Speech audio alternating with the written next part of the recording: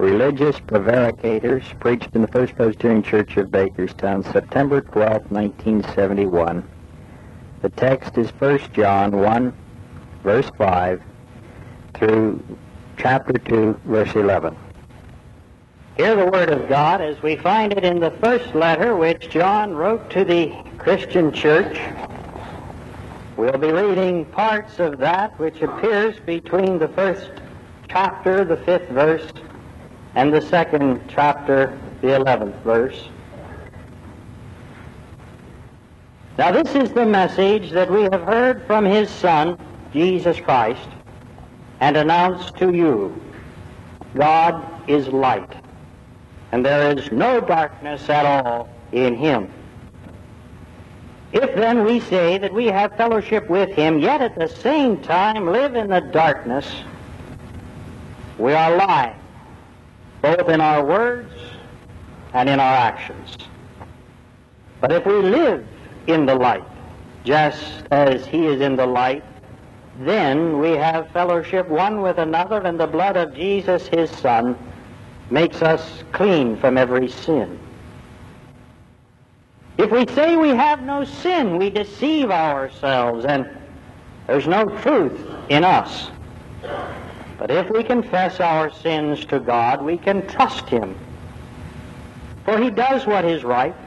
He will forgive us our sins and make us clean from all our wrongdoing. If we say that we have not sinned, we make a liar out of God, and His word is not in us. If we obey God's commands, then we are sure that we know Him. If someone says, I do know Him, but does not obey His commands, such a person is a liar, and there's no truth in him. But he who obeys His word is the one whose love for God has really been made perfect. This is how we can be sure that we live in God. He who says that he lives in God should live just as Jesus Christ lived. He who says that he is in the light, yet hates his brother, is in the darkness to this very hour. He who loves his brother stays in the light, and so he has nothing in himself that will cause someone else to sin. But he who hates his brother is in the darkness. He walks in it, and he does not know where he is going, because the darkness has made him blind. Those are very, very strong words. And nobody, and I mean nobody, likes to be called a liar. And it's especially risky business to call someone a liar in making reference to his religious beliefs. Yet the Apostle John, the beloved disciple of Jesus, the one whom Jesus loved and whom loved Jesus, this great man of God, in this first letter, 4 times makes reference to specific groups of professing Christians as being liars. I would rather call them prevaricators. It sounds more Presbyterian. But John called them liars.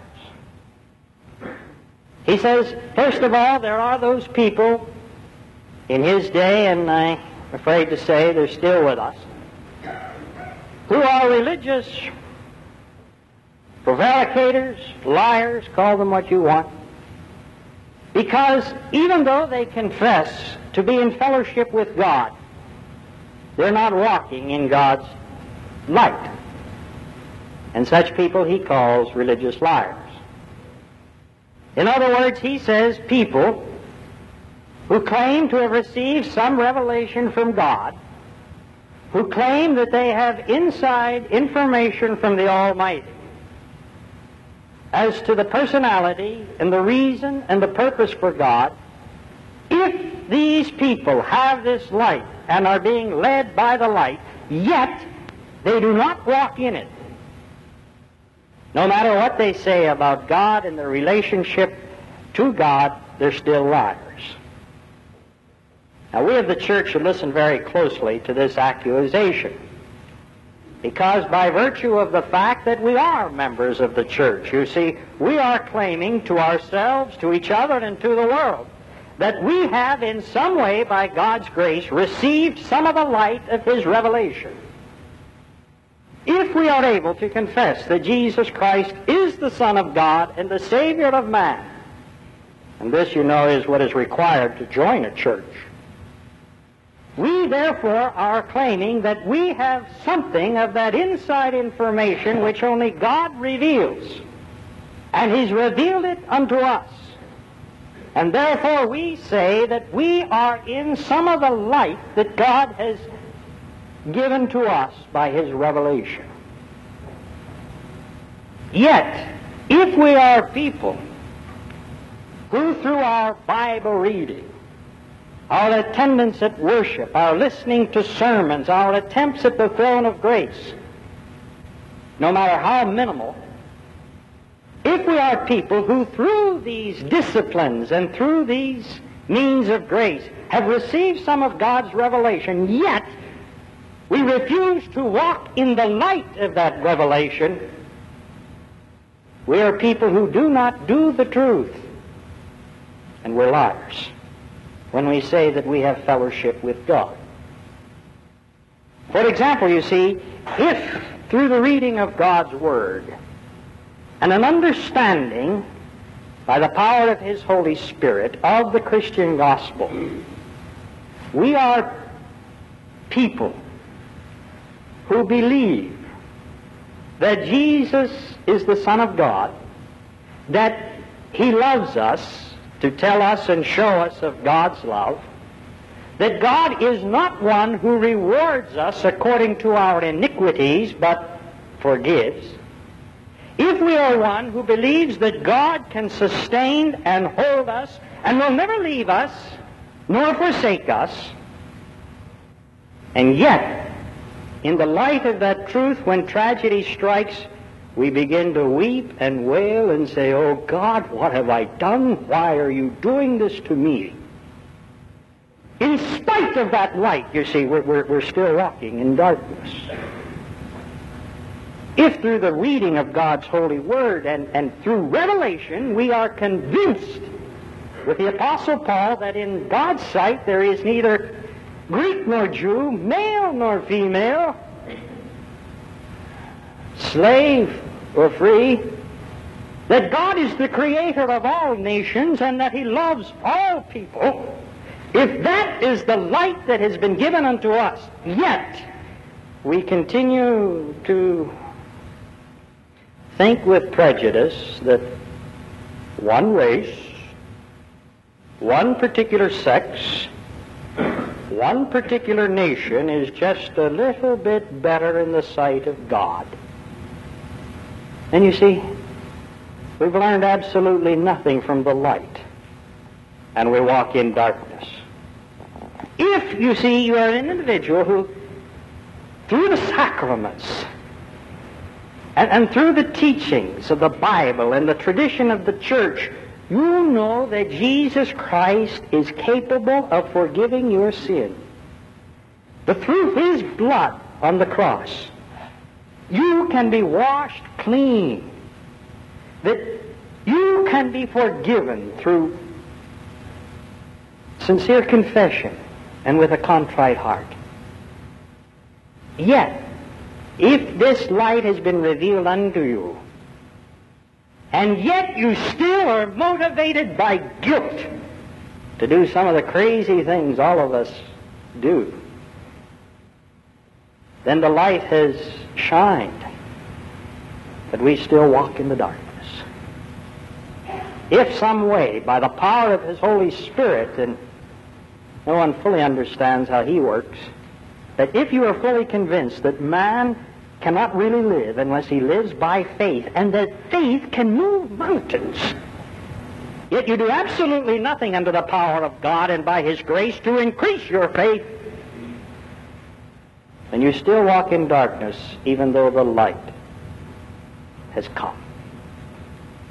And anybody who says he has fellowship with God but does not walk in the light, but continues stubbornly to walk in the darkness, either because of tradition or habit or conviction, that man is a liar, and the truth's not in him.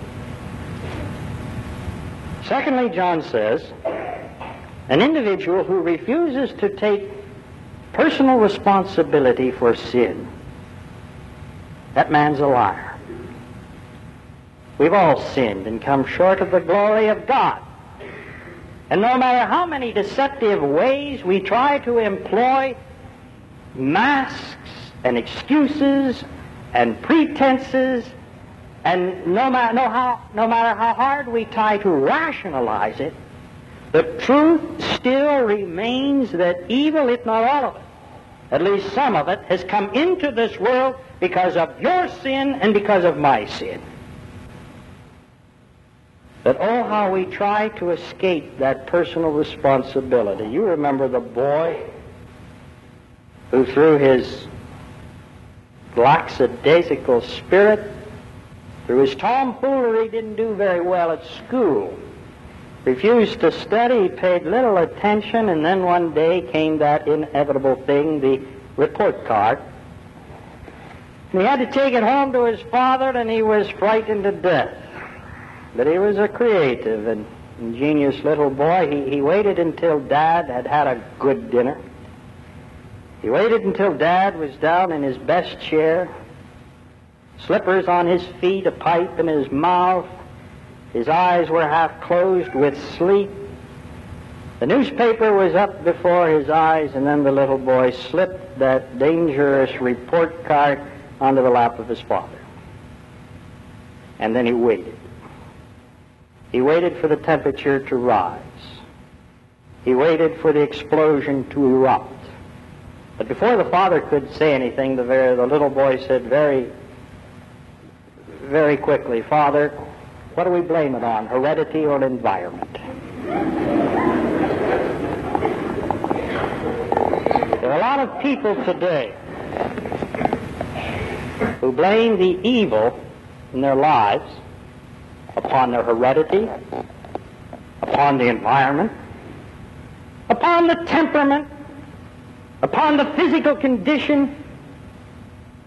Some of us, even with far more sincerity and less humor than Flip Wilson, we try to say it's the devil that made me do it. Okay? Anything to escape personal responsibility. And any man who cannot say to the world, "I have caused some of that trouble," he can't do that. The truth is not in him. Oh, it's very difficult, very painful, with the prodigal son, to be able to stand and say, "Father, I have sinned in your sight and before heaven, and I'm no longer worthy to be called thy son." But any person who cannot do that, he's a liar. The truth is not in him, and he deceives only himself. Thirdly, John says, people who claim that they know God, knowing it, first-hand acquaintanceship, yet they do not obey his commandments. They don't know. And they're a liar if they say they do. In his day, just like in ours, there were people very anxious to get to know God.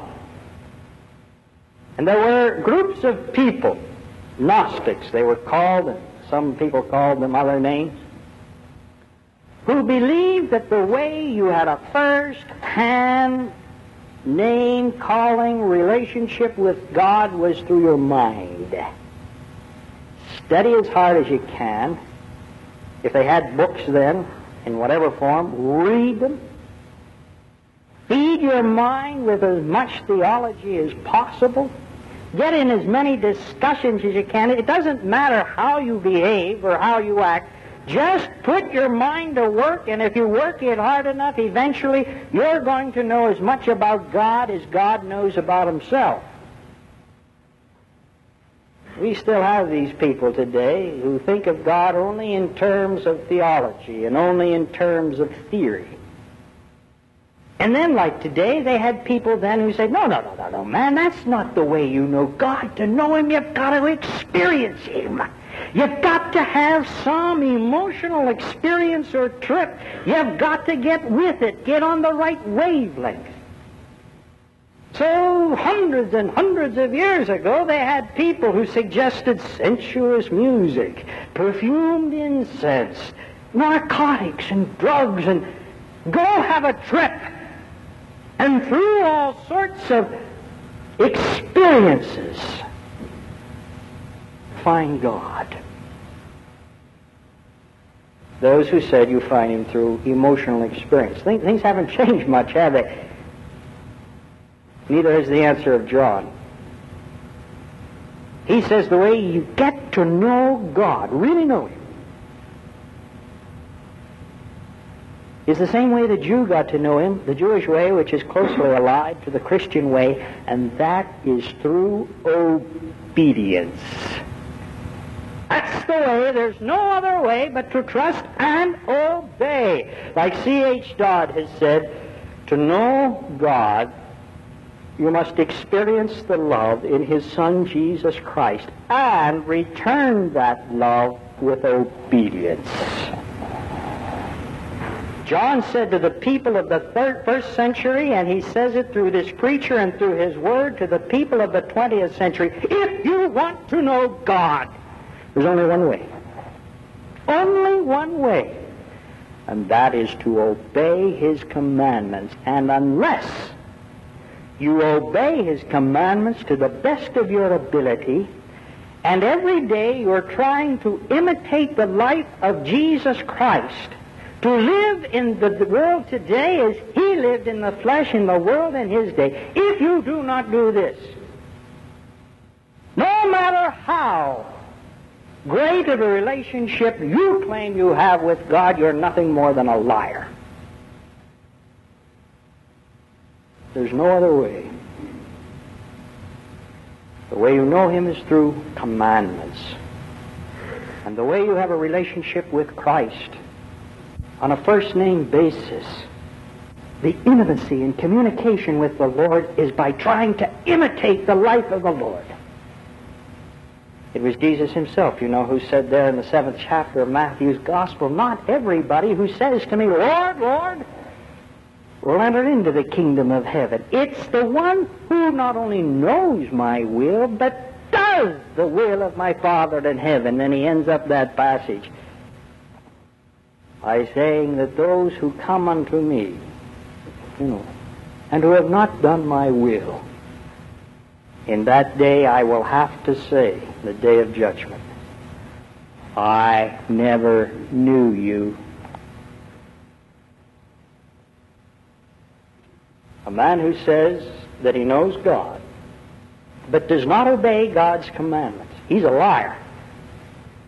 As is the man who says that he loves God, and yet still hates his fellow man. It's the contention of John, and it's the contention of all New Testament writers. It's been the contention of the church for 2,000 years that the passion of the love of God and hate for brother cannot in any possible way reside in the same human being. You cannot possess both passions. It's either one or the other. You either have in you the love of God or you have hate for your brother. You can't have both. And the man who says that he loves God yet hates his brother, he's a liar. And John bases this conclusion upon the fact that God is love. And we love because he first loved us. And means that if we do not love our brother, then we really don't understand the love that he has for us, and we cannot respond lovingly to him.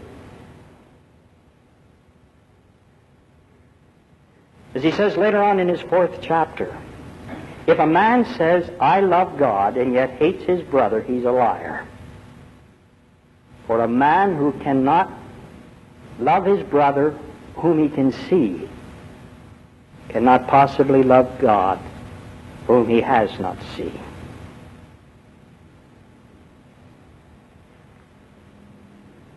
I'm glad that's over with. It's been tough for me.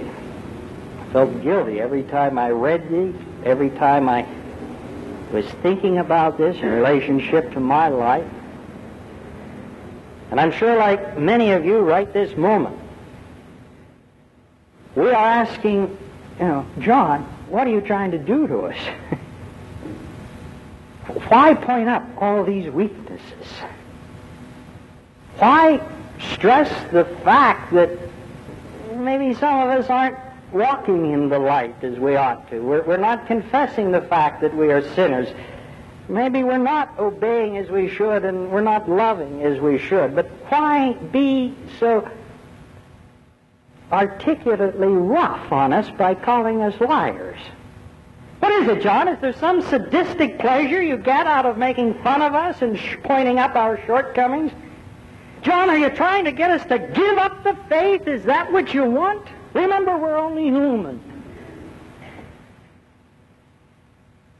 John had a reason for writing this, and I hope I'm not too far off target when I say that he wrote this not because he hated us, but because he loves us. He's the one, that wrote, For God so loved the world that he gave his only begotten Son, that whosoever believeth in him should not perish, but have everlasting life. For God sent his Son into the world, not to condemn the world, but that the world through him might be saved. Now, the man who penned those words, in penning the words that call us liars, he's doing this not to try to hurt us, but to try and save us. For I'm sure John knows that in his day, and though he didn't know he was writing for our day, it's true also in our time, that there are always those periods, those influences, those ideas that creep into the Christian religion and almost become a part of the Christian religion, and sometimes they do, and they're not Christian ideas.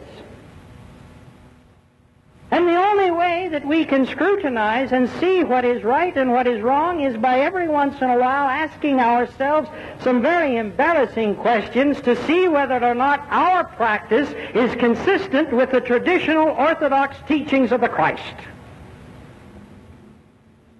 And unless we are willing to do that, it's very possible in this great age in which we are living to have influences which are not of Christ creep into our Christianity and fool us and have us, though we are claiming to walk in the light, actually to be walking in the darkness. John, you see, is not addressing any one particular person, and he does not label that particular title of liar on any specific person, but in effect he is saying to Christians of all ages, if the shoe fits, wear it. So on this day we are preaching these various strong words which come not from the preacher's mind, but rather from the pen of the Apostle John. And we are saying, examine your faith in the light of your actions. And please be sure that God, who is the giver of light, and Christ, who said, I am the light of the world, he that followeth after me shall not walk in darkness, but shall have the light of life. That we who claim we are the children of God, the light of the world, let us be sure, with this particular accusation which comes from John, examine our actions and see if our actions in the light of God, the world, and yes, the Apostle John, would have them saying, you are a son of light, or you are a religious prevaricator. John, what would you call me? Amen. Father of all mercy, Lord of all light, be with us as children of the light who have a tendency to time to stumble over the pitfalls and to walk into darkness. Lord, as thou dost give us the light, give us the courage, the insight, and the ability to walk in that light. And now may the grace of our Lord Jesus Christ, the love of God, and the communion of his Holy Spirit be and abide with you all, you who are the light of the world. Amen.